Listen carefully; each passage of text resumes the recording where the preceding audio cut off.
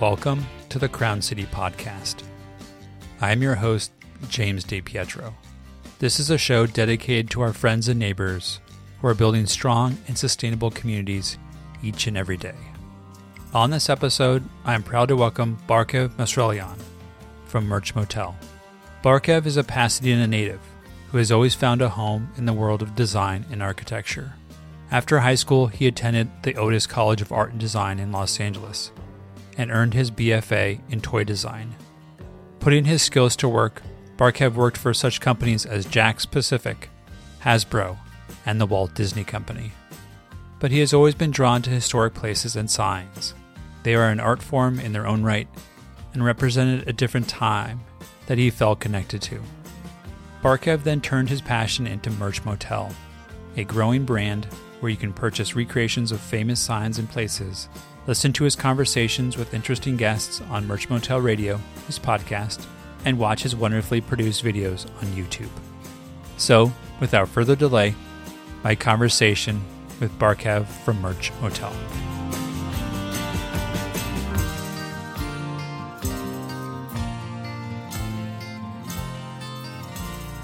Barkev, welcome to the podcast.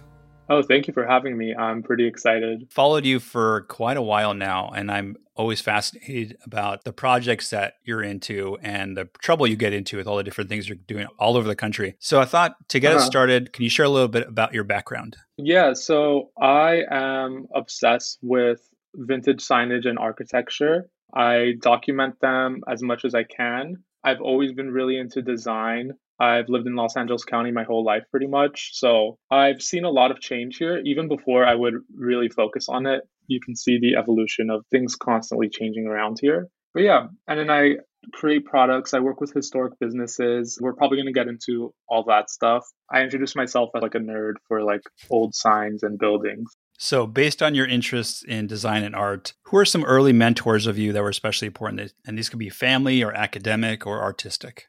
That's a good question because I feel like I do not have a specific person or people who have been like a mentor. I feel like it's just been throughout my life. For example, when I go places and I check out a cool business or something and I just talk to a random person there and they'll tell me about stories growing up in this business, or I'll talk to a business owner or people who have been in the design world when I was younger. It's just been everything as I grew up. All these people hearing their stories and listening to what they have to say, I feel like is what inspired me. It's surprisingly no one specifically comes to mind. Drawn to all these people who have these cool passions and interests. And I tend to surround myself with creative people too.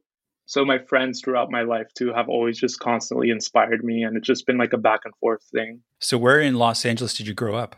Pasadena. So you're from here. So I grew up in Griffith Park, so not too far. And so I was always fascinated by Pasadena as a visitor, and I live here now. It's the best. I tell everyone, come to Pasadena. It's so cool.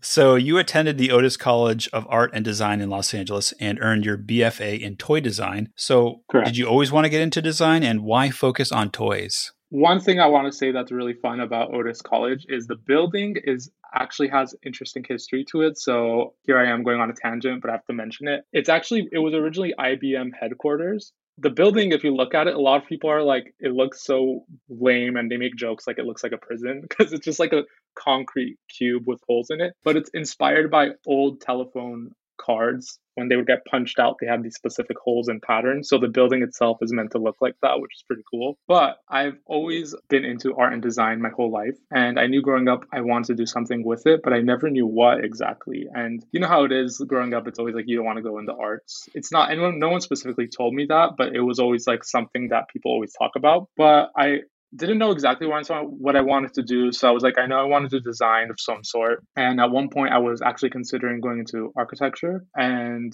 while I was trying to figure all that out, I also liked set design. And I also didn't know all the different categories and forms of design and like all the worlds of design that you could enter, especially when I was younger. I didn't know. People don't think there's a package designer when you're a kid. You learn that later on. But then I had narrowed it down to some sort of product design. And I learned that toy design is a field. And I was like, that is the weirdest, coolest thing. And what's really fun about toys is they can be related to the real world, but they're super fun. I feel like we live in now, a lot of stuff have become so boring. Colors, design, everything has become so bland. Not everything, but majority of things. And in toys, you can have a hot pink house with neon chairs, neon yellow chairs. It's so fun. So it doesn't have to be practical and it doesn't have to be like visually aesthetic, as some people would say. But to me, that is a fun visual aesthetic. So it's cool to dive into the world of toys and create something that you wouldn't see in the real world, even though it's inspired by the real world. I think that was just a huge factor into it. What's interesting, I saw an article recently about Legos, and my son is obsessed with them. And Yeah. I was when I was a kid too. But it went from 5 colors when they started out to now over 200 colors. And it just Wow. kind of shows you the evolution of just this one little block over the course of its history and how it's changed. Yes. It's very cool. So there are things that are kind of Yeah. challenging, and I love the evolution. They have sets for adults, like 18 plus adults. And so Mhm. there's so much you can do with toys. It's not just like your Mhm. Barbie dolls, even though Barbie's having resurgence for obvious reasons, but Yeah. it's not just a Barbie doll and like a Tonka truck. There's so much more Mhm. to it. Yeah, because you can go from like simple play all the way to like collector high end products. And that was something that I also loved. I was also into collector items and I always loved the vintage toys, all that stuff. And something that's really fun about toy design is that it's like product design, graphic design. You can mix packaging with the play of the toy. So it's all these different things combined into one. I don't know. It was a really cool idea when I thought of it. And I really enjoyed working in the toy industry. So you worked for Hasbro and Disney and a couple other places. Were there any projects that you were especially proud of? So yes, I worked at Hasbro and Disney and did a lot of fun stuff there. A lot of product designs you don't get released, so you can't really talk about them. But one thing that's fun about toy design, and I guess being a toy designer, I also worked on like souvenirs too, so not necessarily toys. So there was one item that comes to mind. It's something that I worked on a few years ago, so maybe because it's most recent, it comes to mind. But it was like a calendar you put on your desk, and every month you could switch out the month and the numbers. And I wanted to make it really fun, so it was inspired by It's a Small World. If you saw that sort of, I guess like at Home Goods, it would be a block calendar, but it was fun working for it with Disney because I got to make it really whimsical. So you can see the toy element in this like home goods type of item. So that was something that was really fun. It was like the facade of Small World, and then it had the colors and the typography of the numbers and the letters. So it was like a fun little whimsical accessory you can put on your desk. I guess that was something that I'm like most excited about. I can't imagine designing something like on a computer and then actually going to a store and seeing that. That must be such a cool feeling to say, oh yeah, I designed that or I worked on that project. Yeah, that's one of my favorite parts. It was fun because I would go to Target and see a toy there, and then I would go to the theme parks and see products there too. It was always really fun, and I'm always such a nerd. I'll tell my friend, can you take a picture of me? And I'll do a peace sign next to the toy I designed or something. I don't know, it's fun. And then people I know who have kids, I like to give the toys to them to play with. And they think it's super cool because they'll know I worked on it. So yeah, it's always really exciting to see kids play with it, adults collect it, and also to just see it in stores on shelves. So I think that merges really well into our next topic, which is Motel, which is a brand that you launched that focuses on historic signs and architecture and that complements your love and skills as a designer. And it started out as a hobby and has become so much more. It's become your life. Is that correct? Yeah, pretty much. Yeah. It's consumed my brain. Out of all of things that you can focus on, why signs? Because you've described yourself as a sign nerd.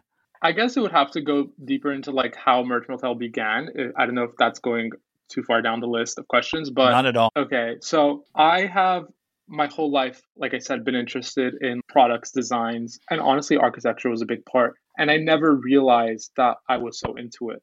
I always thought it was like normal to like stuff like that. And then sometimes I would have moments, but am I the only one who like likes this? Toys was another thing, and like little knickknacks and stuff.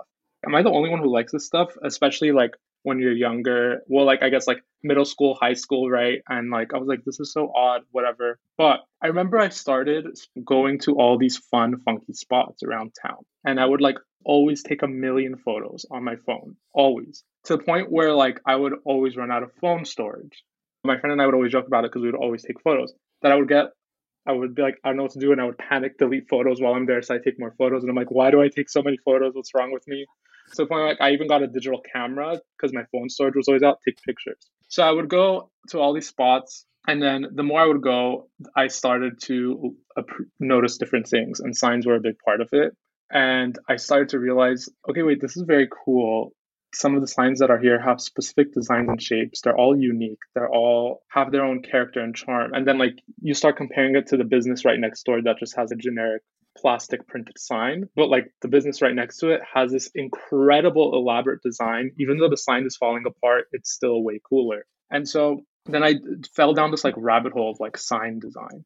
And I was like, this is awesome, especially how all these old signs are themed. And then I learned more about motels. And back in the day, there's all these fun themed motels. Why is a motel themed after a cowboy? That's so awesome. Just random stuff like that. And then I noticed that the signs were always a big part of it, and how signs played into the advertising and marketing. And they're also like, I didn't know at first the craftsmanship of neon, which we'll get into, but that neon glow was so amazing to me, and nothing else feels like it. Then when you look at theater marquees and old theater signs, they had the most elaborate like signs because it was an experience going to the theater. And then even places like liquor stores, small bars, everyone had these cool, funky signs. So I was like, why is this disappearing? Why is no one talking about this? It just like gradually turned into a focus on that. And then I became really fascinated with Route 66 and how a lot of these businesses were still there but abandoned, but some were also still there operating. This is very interesting to me because another thing that I have always been obsessed with was comparison photos, like then and now, and like how things have changed and how things are still here. So I think it was just like, I don't know, seeing a piece of the past still around always was super interesting. So I just started documenting that and learning more about that. I think about growing up, we wouldn't travel that much, but whenever we would travel by car, I would always love going through these kind of like semi-ghost towns in California along old highways where there's a gas station that's been abandoned for 20 years or house or like you said, motels that have been bypassed because of the freeways. And it's very much like the central theme of the movie Cars. It's very similar to that, but it's real for a lot of the country if you spend the time off the highway to go through these different towns. So what did you want to do with Merch Motel when you created it because you call it as a brand, and I think that's a very accurate definition of it. But what did you want to do with it? So before I even started Merch Motel, I was already doing this, right? Documenting all this stuff. And it became a point where every time I had any free time, that's all I would do. Go to these old places, take pictures, talk to people about it. That's all I was doing aside from working. I am also, this ties into being a toy designer and a toy collector, but I love knickknacks. I try not to buy anymore because I'm like a hoarder at this point with it, vintage stuff, cool stuff. And when I became really obsessed with a lot of these places, I also collect vintage stuff. But I'm like, oh my God, it's these vintage places. It's hard to find stuff based off specific places, specific things. And I was like, when I was first documenting it, I was like, why is nobody like talking about this? I'm sure a lot of people were, which I learned there's a whole community of people, but I was like, oh my God, this is the coolest thing ever. How have we let this disappear in our everyday life? So I was like, I like when I go places and I like to take a piece of the place home with me in terms of a little souvenir, which a lot of people do, right? There's a whole industry based off theme park souvenir designs that I worked in. So makes sense. But I was like, I want to be able to create these things that don't exist, especially. I love old motel signs. I want a miniature old motel sign that I could just have with me and wear it or do something with it because it's just such a cool thing. If I can't have it in the real world, let me make a little toy or a souvenir or an item of it. So I had that idea that I wanted to do that. So before I even created the brand of it all, I was like just brainstorming with myself, like, what can I do to get more people to love this and appreciate it and be like involved with it? So yeah, I just came up with the name, and I loved old motel signs, obviously. So I think it all worked together. So I would like document and then slowly just release generic motel themed mid-century Los Angeles history themed. Preservation is really important to you because obviously you want to make sure that the architecture survives, the signs survive. Were you always interested in preservation, or was this kind of an evolution of your other interests? Yeah, I think that was like a mixture of both as well. I like I guess this isn't, maybe it is preservation, but I guess it's like natural. Some people are into it or aren't. But even when I was young, like I would collect little labels on like toys or items because I thought the graphics were cool and it was things that people would just throw away. And I still have a lot of those like in storage somewhere today. And I when you think about it now, you're like, why did someone save a cocktail napkin from this random bar or something from the 1950s? But thank God they did, because I could buy that now and scan it and be a part of my collection. And I've always just had that natural instinct where I just wanted to keep all these things when I was younger that I thought were pretty had a cool graphic or something on them. But preservation has always been an interest of mine. I noticed that especially when like people would remodel their homes or businesses would get remodeled, and if they had cool wooden walls and shelvings, I remember like being young and it would change. I was like, why would someone change that? And I was like, maybe it's just me who thinks that way, but that's strange. And when I learned about what preservation was, I was just like, everything needs to be protected because all these stuff can't be replicated. They're so cool. I love your example of the napkin Hmm. because I went down a deep dive with like 1940s restaurants in Pasadena. I did an episode Mm, on Fisher's, which is the building still exists as Jin Sushi. You go down that road and be like, I've never used eBay until this year, and it is yeah. very dangerous. Um, Yes. but it's amazing to see if you look up whatever you're looking for, like you can find someone that saved a menu. Why would someone save a menu from 1953? But like you Yes. said, thank God they did, because I Hmm. can look up a menu and be like, oh yeah, they were serving this at that time. It's so eBay has been fascinating from a research perspective, just seeing Yeah. like what's out there, even if I can't, and mostly I can't afford whatever they're selling because it's probably expensive. But Yeah.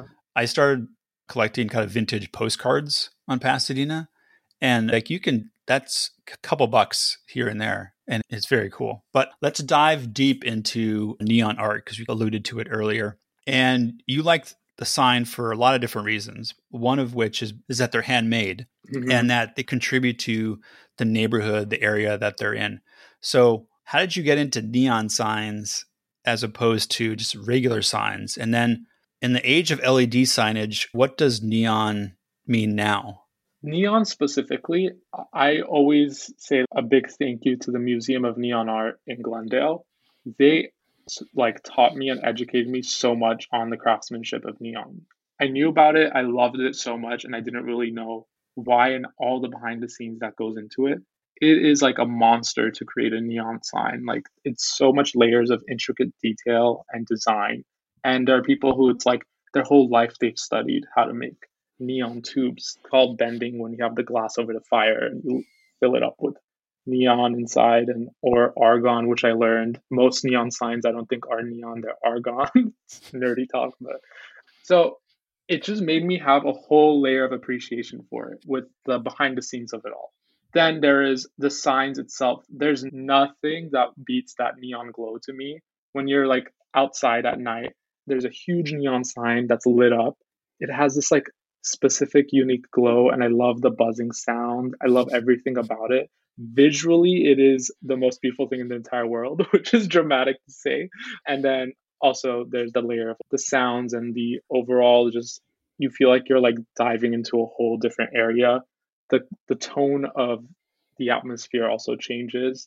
I don't know, it's just very beautiful, and it was starting to become a lost art, it felt, and it has had this huge resurgence. People are appreciating it again and making it again, and a lot of places are preserving it, which is awesome.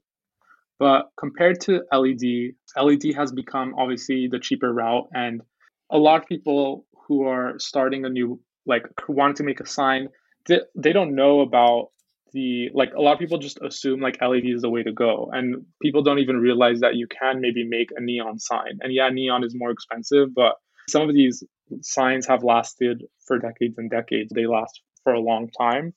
But neon will stand out. Like, even though if you're going to compare it to LED, if you have two signs or storefronts and one is LED and one is this neon sign is going to stand out. From also, not aside from like a design perspective, I would say even from like a marketing perspective, like neon is going to be the one that is going to be like, oh, I want to go there. That's also the history of neon signage. They were created to catch your attention. There was no like online advertisements and all that. It was all about, it was a billboard essentially. come to our business. We have this huge neon sign, this cool design, this sweet theme. You want to come to us. So people were fighting to have the best neon sign, which is why we have so many cool ones. So I think that is still so relevant today. And it's like this incredible work of art that is like individually made. So you can see the like handmade details and the personality per sign because it relates to the neighborhood, the business, the like personal interest. It's just so amazing. I don't know. I love it. I can talk about it forever. True to your love and appreciation for design, one of the many aspects of what you do is create merchandise.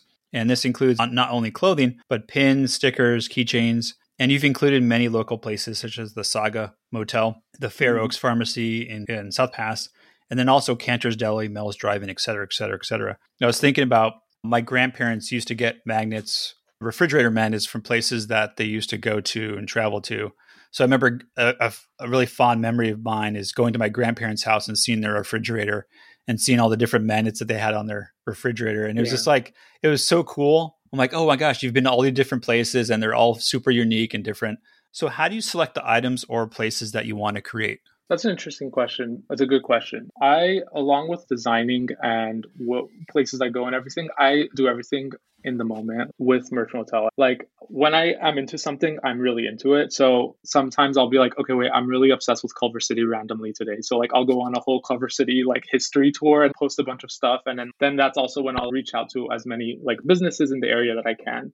So some stuff are just like generic based on like mid-century era or like Art Deco or something. And then other times like I'll reach out to the businesses or sometimes the businesses reach out to me too to just be like, sometimes I'm like, I would love to just like showcase your building. Can I please get a tour? Like, I just want to like post about it because it's so beautiful and I want people to appreciate it.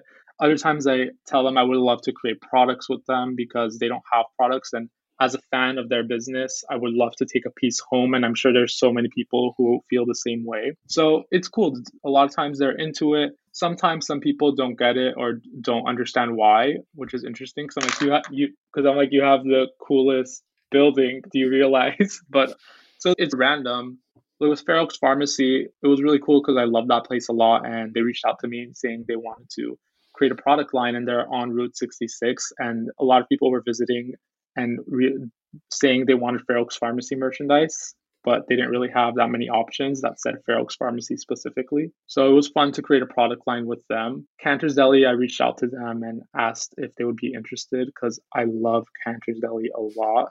They have incredible signs. Originally, that was a theater, and a lot of people didn't know that building was home to a theater. That's why the marquee outside is shaped like a theater marquee. So but Cantor's is older than the theater. They like moved there in the 50s. Now I'm going on another tangent, but like even creating the products, I learned so much about the history. That's what I love the most, the design and the history of these places and incorporating them with the products. And when the businesses are down to collaborate with that, it's cool. It gets a whole community involved because they can take a piece home and learn something new about the place.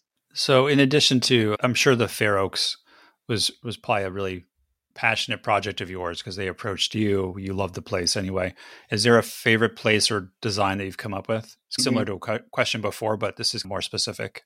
So I would say, okay, this isn't directly with the business, but then I just released like these new hats that I like because they're inspired by all the old Motel matchbook graphics because I love those illustrations.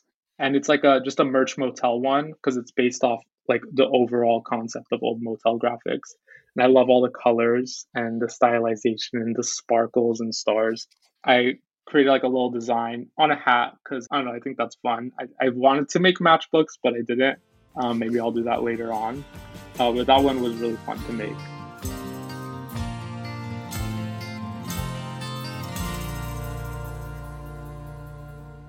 So just in the last year or so, you've hosted or been involved with some pretty kind of unique events.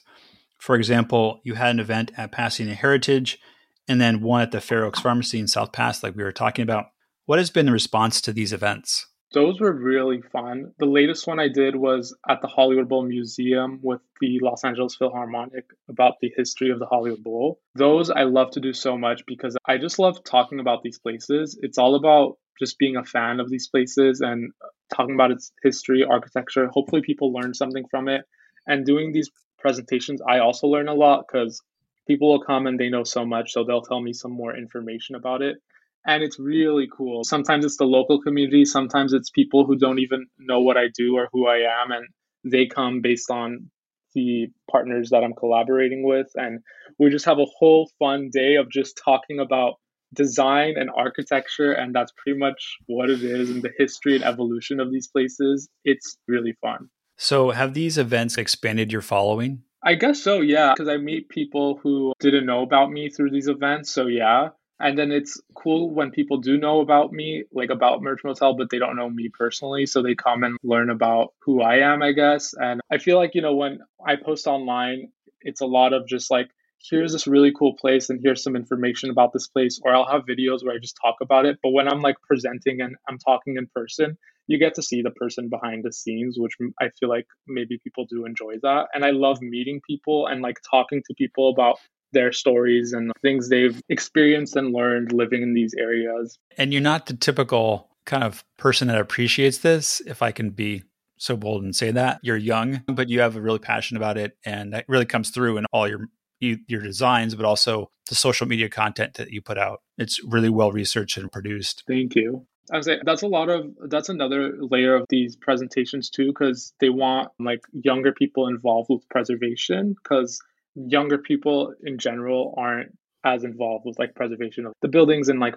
our cities, right? So being able to go and talk and then bring like my audience and they bring their audience, it creates like a whole new community of people being eager to learn about the importance of these places. It seems like you travel a lot, which is awesome to see. You drove across Illinois along Route 66, and you just got back from Hawaii. And so can you talk about those trips or any other trips that have come to mind? And then before we started recording, you were telling me about you have some trips lined up for New York and other places as well. So can you talk about ones you've done and then what you're looking forward to doing in the future? Yeah, for sure. When I was like working like a full-time job, like 9 to 5 every day, I would always go on like little trips as much as I can. So I would go on like literally one night, two night trips just to like document all these places because they disappear so fast. That was another thing that would stress me out because a lot of times when a place would close, they'd be like, oh my God, this historic business that's been here for 100 years is closing in 2 days and we just found out. So it's like panic and everyone like tries to go to it. But a lot of times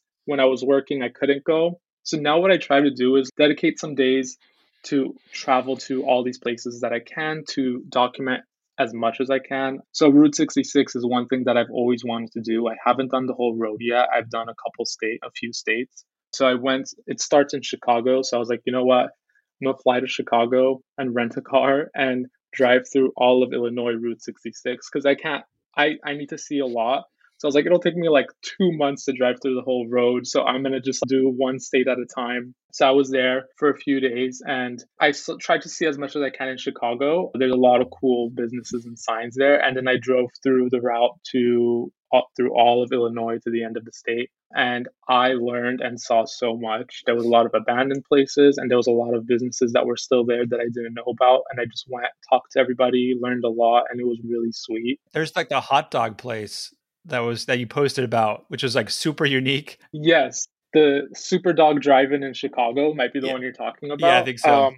I had been wanting to go there for years, and then when I planned this trip, again, I also plan all my trips like last minute too, because I'm just like terrible at planning. But so I went there. I was so happy. It was the coolest thing. They had these giant wiener mascots standing up there, and then neon signs everywhere, like neon tubes. It was so awesome. And there was so many like hot dog signs in Illinois Route 66. It was funny. There was a giant muffler man holding a huge hot dog. I was like, this is like the hot dog state. I had family from Chicago and my Cool. grandfather was a butcher in Chicago. So yeah, I could vouch for how much Illinois and Chicago like their cured meats. That's awesome. And I also went to Hawaii, and that was cool because they have a lot of sweet apartments and motels/hotels there. A lot of mid-century little designs that are probably often overlooked. And really cool tiki bar. The La Mariana Sailing Club was amazing. They're from like the 1950s, and then a tsunami destroyed the business in 1960, I believe, and then they like reopened in the 70s. So that was really cool to see. In addition to events and merchandise, you also host a podcast called Merch Motel Radio. You've talked to guests about your travels to New York and have had fun guests like Nick Nuzzi from Milk and Cookies. And most recently, you recorded an episode with author Kathy Kickert. So how does the podcast fit into the brand? I think the way it started is people would always tell me they wanted me to make YouTube videos, and I was like, that's like a whole other world to take on. But I ended up doing that too, which we'll probably talk about. So I started with a podcast because I would make short form videos on Instagram and TikTok and stuff. So people wanted to just hear more about it. So I was like, I'll do a podcast so it can just like talk. And so I did that, and people liked it. And it's really awesome to get to interview other creators or artists and business owners and just talk more about what they do. I think it's really cool to like just be surrounded with creative people and be talking about these places that we love and appreciate and get more people to learn about it from both sides. So that's been really fun. So what are your favorite things about podcasting? I guess I just like to just talk about stuff. I'm pretty spontaneous too. So I'll just talk about a topic and I'll go in a million different directions and just go on and on. It's similar to presenting. I really enjoy presenting because I just like when I'm passionate about a place, I want more people to love it. I become really obsessive over things. So I love to just get really excited and be like, look at this amazing place. This is why we all should love it. And like it gets people to like it too. So it's fun. So you mentioned on YouTube, and you've released two excellent long form videos, one on the Bullocks Pasadena, so really close to home, and then one on the Pan Pacific Auditorium. What is the importance of these two buildings, as they're obviously very special to you? Yeah. So I started with Bullocks Pasadena because a lot of people don't know about it.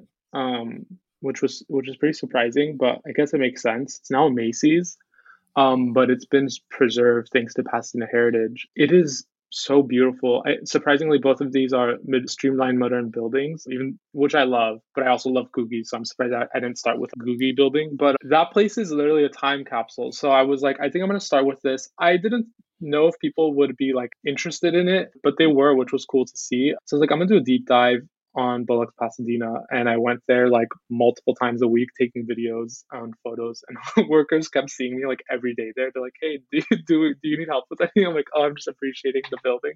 But it's so cool. Like I was like, I need to start with this, I think, because it's really specific, but I don't know why I want to start with a specific place instead of a more general place that everyone is familiar with, because I want to dive deep into it. And I feel it was easier also to just focus and learn about this place, Bullocks Pasadena specifically, because it wasn't Bullocks in general. And I learned a lot while researching it. And it was fun to do comparison photos because so much has been preserved inside and outside. And the Pan Pacific Auditorium is, I can get emotional talking about it. I never experienced it, but it really, for some reason, I'm really drawn to it because I think it was just this, it was the representation of Los Angeles. The Pan Pacific was LA. And it's crazy to think about how it was essentially neglected and then burned down, which I feel like was happening a lot in Los Angeles and still is. And even during the years that it was like abandoned, it was still so iconic. So I wanted to like represent that and showcase that. And I learned that a lot of people, like younger people, don't even know what the Pan Pacific Auditorium was. And then older people are like, I remember going there. So it is interesting, this whole wide range of audience who is watching it for different reasons. And it's also recreated at theme parks, and people don't know what the facade of this theme park is based off of. So I just wanted to really capture that because it's a very special place and you could still visit the site of it. And a lot of people don't know that it's a park now. So I had forgotten about the connection between the Pan Pacific and Disney's California Adventure until I saw your video again. I'm like, oh, that's right. I totally forgot about that. And yeah. I don't know if it was converted already by the time I'm 43, but remember when it was still a Bullocks in Pasadena, and I still remember the fountain on the first floor. And oh, wow. It was so cool. And I don't know if that was before your time, but I remember going in. Now it's the shoe department, I think. But you'd walk in, there's this kind of oval, and they had the display cases all over the place. And then they had this fountain in the middle, and they always had people making wishes into the fountain. And it was just such a neat, surreal kind of experience where you're in this department store and you hear running water, and it's very calm and very soothing. Unfortunately, the fountain is gone, which that's a travesty why they took that down.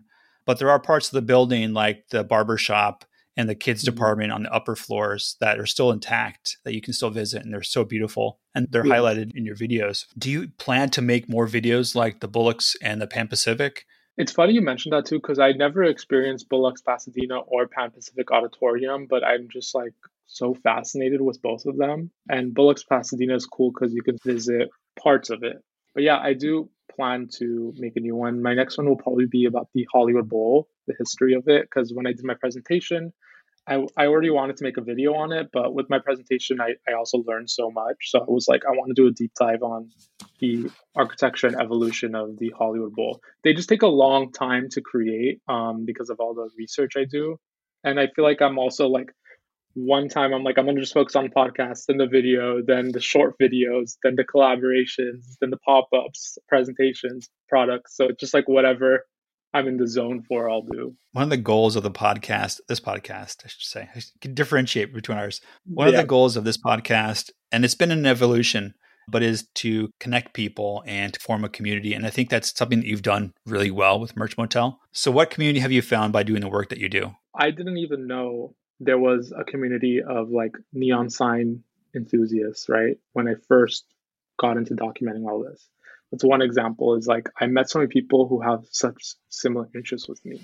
And then preservationists, and then just creators and artists, and just meeting so many people, business owners, nonprofits.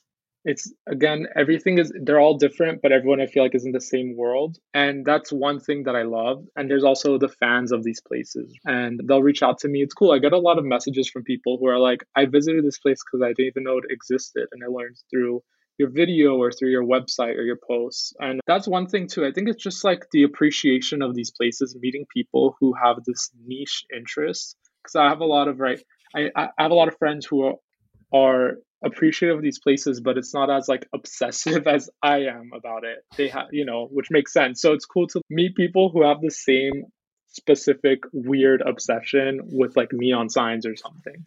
So that's been really fun because you can go places together. And one more thing I want to say is like what's really incredible is how we could all work as a community to save and preserve these places, because there have been times where these places were going to get demolished or signs were going to get removed, and as a community you can come together and really protect places that were at risk of demolition. So what lessons have you learned over the past several years, and what advice would you have to bring people together? I think that's a good question because I think it's important for everyone to hear each other out when you're going somewhere. It's really cool to just listen to what people have to say. An example is I was just taking pictures of these old buildings in in LA, and some woman came up to me and she was asking what I was doing. And I was like, oh, I just think these buildings are cool. And she just started talking to me about her life and how she moved here and aspired to be an animator, and like the old buildings and places she experienced and saw. And it was just like a random conversation that happened because I was taking a picture of a building.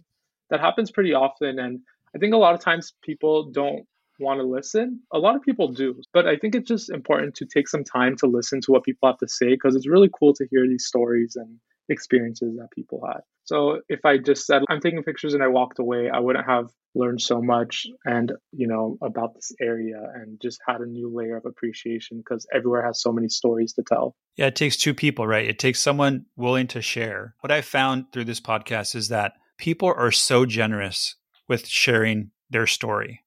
Mm-hmm. And so the second part of that is someone to listen, right? By doing what you're doing, you've created a platform for people to listen to these stories. And I think that's very cool. Thank you very much. Appreciate it. When you think about the next year or the next 5 years, what are your plans for Merch Motel? Surprisingly, I have no plans. I never had plans. It just go with the flow always. But ideally, I would love to just have more presentations. I would like to have a pop-up shop that's like a month long or something. That could be really fun. And like aside from that, it's also like some kind of experience where like people could come and it could be like a whole event and meet cool people who are part of this community. That'd be something I'd love to do. Travel more, see more old buildings, all of Route 66, but nothing specific.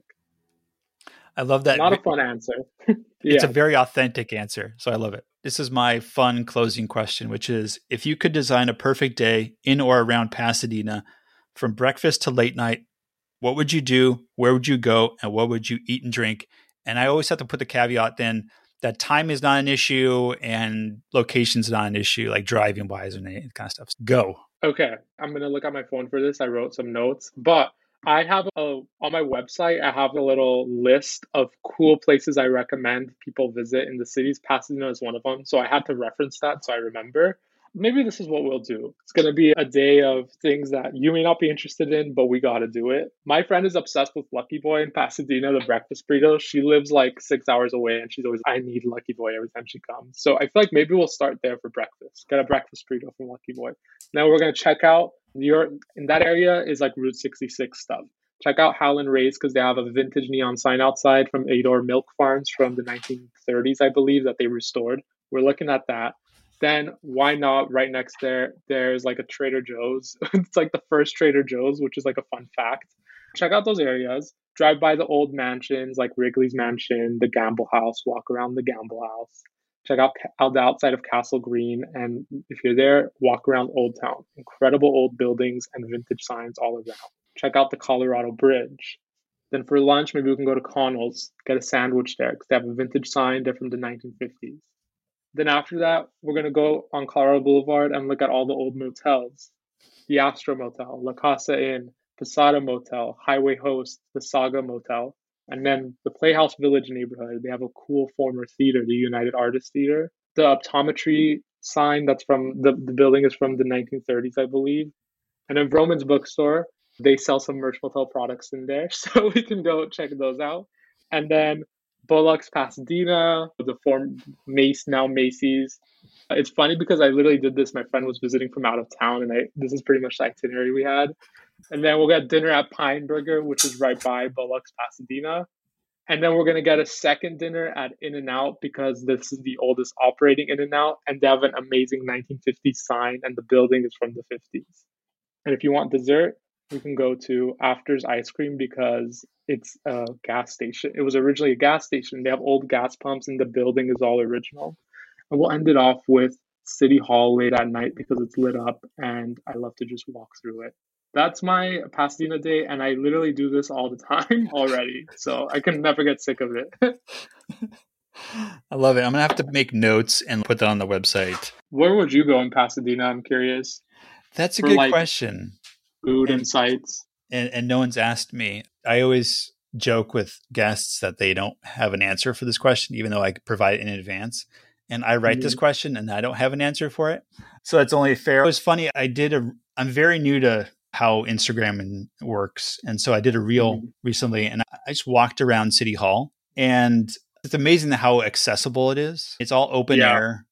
Yeah. And it's so pretty. It's so pretty from every angle. But the city is more than the City Hall. Pasadena is such a unique city because it's 148,000 people, which is pretty small, but it does have an international presence, and that makes it very different than most other small cities. I like your idea of grabbing a burger at Pine Burger. I'm on South Lake quite a bit, but South Lake has changed recently in the past 10 years. So it's a lot different than it was when I first arrived back here. I don't really have a good answer. Isn't that sad?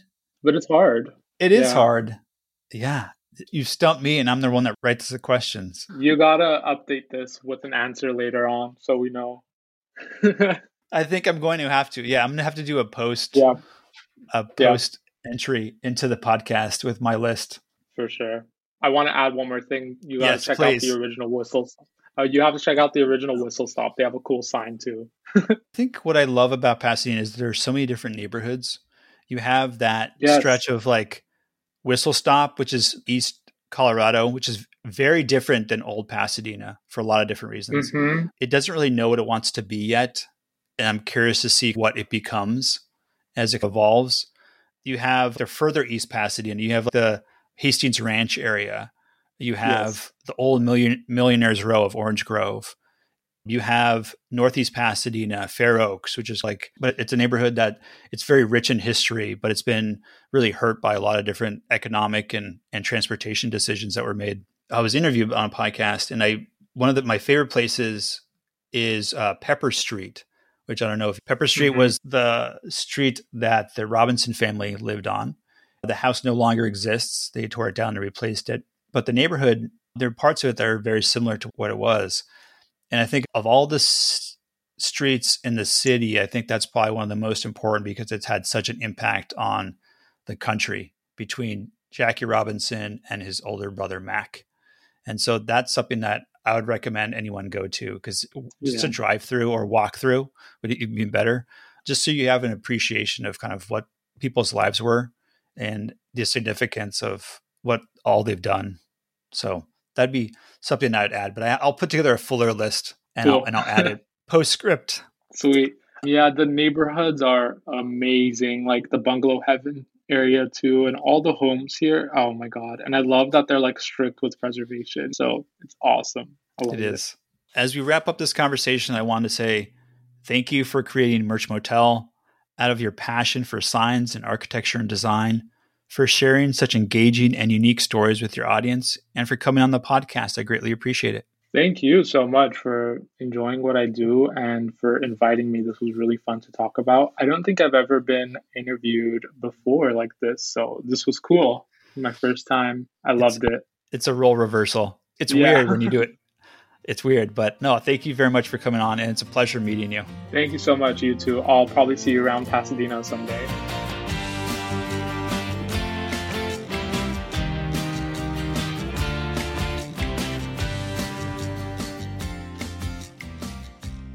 My many thanks to Barkev for coming on the show.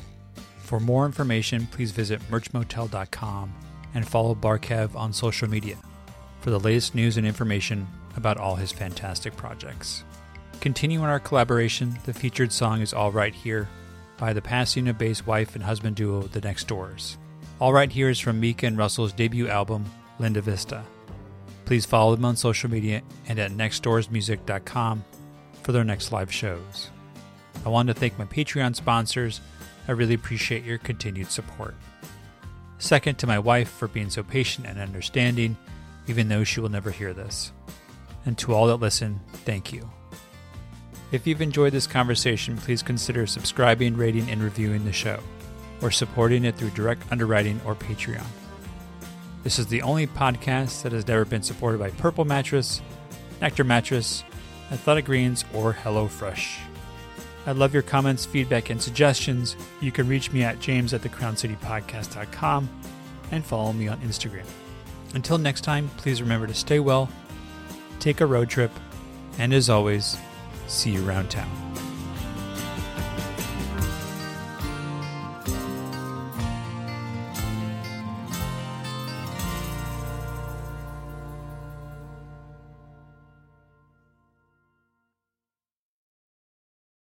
Do you like podcasts? No. No. Okay, Dad? 'Cause Why don't you? they're weird. Okay, well, let's start over. Okay. Do you like podcasts? No. Why don't you like podcasts? Because they are boring.